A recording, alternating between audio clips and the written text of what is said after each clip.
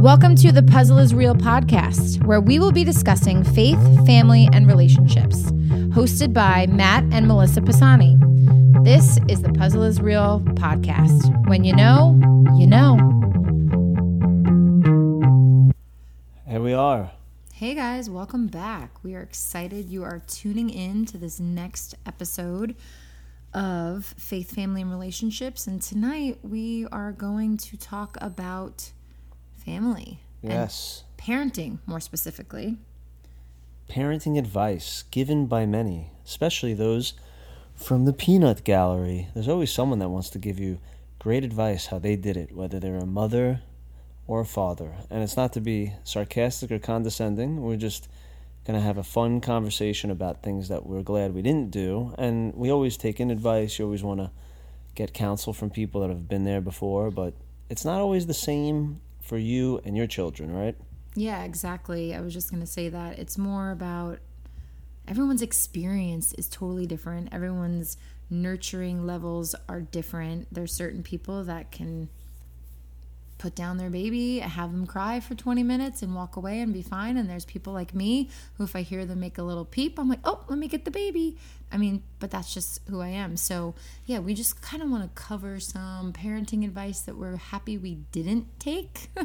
Yep.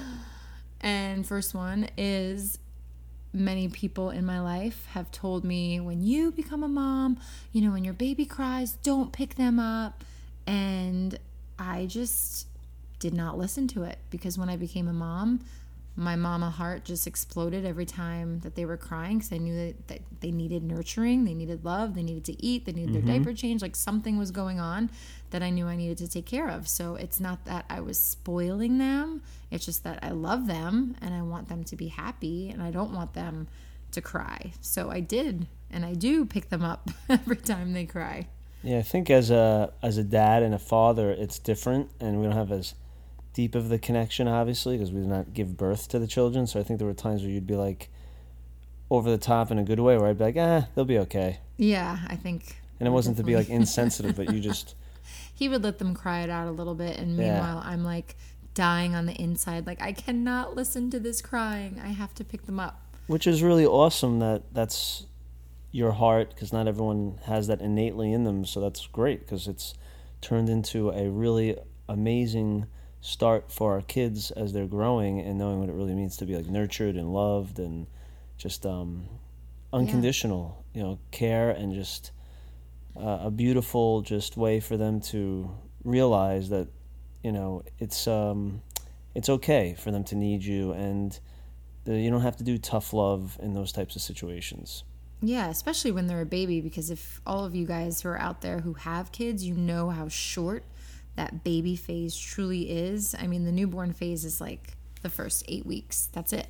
And then they turn into more mobile, more expressive, more aware. So it's like, it's this window, when you're in it, you feel like you're in there forever. And you're like, oh my gosh, when am I going to get out of this fog? Because as you moms know, you're in this like mommy fog for quite some time, because you're getting no sleep, and if you're nursing, like you're exhausted because you're doing that around the clock, and no one can really help with the feedings. So we've all been there, but it really is, now that we have 3 children, we look at Mercy, who's going to be 6 in a few months, and we're like, oh my goodness, it goes so fast. And I know so many people have told you guys, I'm sure, don't blink your eyes because it goes quick, and you don't realize that it does, especially when you're in the thick of it. You're like, oh my goodness, is this ever going to get easier? And then it does, and then it's over. So it's like you have to enjoy each and every moment. And I think that's the reason also that I hold the babies so much, because I know that they're only going to be a baby for so long, and they're not going to want to be held, as they get older. Yeah, that's good. And advice is different than like statements that are true. And that's a true statement that used to always make me be like, oh, yeah. When people be like, oh, they grew up so fast, right? You just thought it was like a generic thing that parents that have parented before you just say.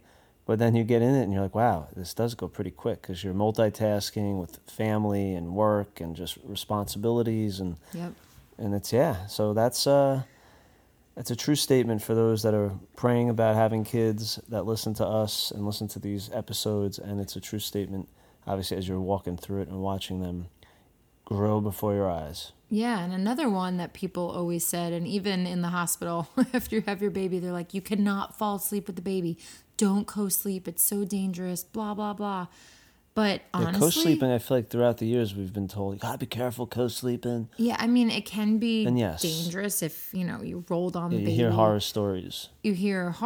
But I think... For me, at least. And we always had a barrier with the pillows. Always had a barrier, and I always had them like either on top of me, where I'm like laying on my back and they're just sleeping on me, or just right next to me, and then I just put pillows all around us. But honestly, that was the only way that I could sleep.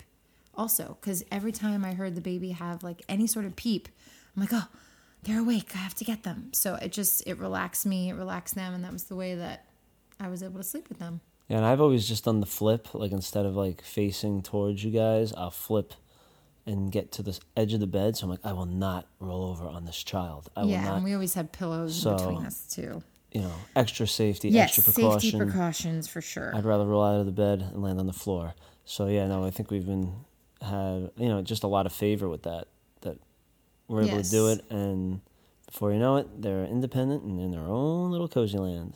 Yeah, and another piece of advice that people have said to me, and I don't know if they've said this to you too, Matt, was, travel, do all the things before you have the kids. And yep. I just find now being a parent that I want to travel with them, because you're seeing absolutely the world through their eyes now, and it's so much fun. I just feel like it's so much more fun. It brings life to whatever you're doing, because they're just so excited to be doing it with you. Yeah, and there's like a couple of examples I could give everyone. Last year I had a conference I had to go to up in Philadelphia, and I brought the family with me. And I had a great time knowing that they were there in between the things I had to get done. And Melissa got to have some fun going through the Midtown area of Philly, and just that incorporated into the ministry that we've been called into, different things that we do.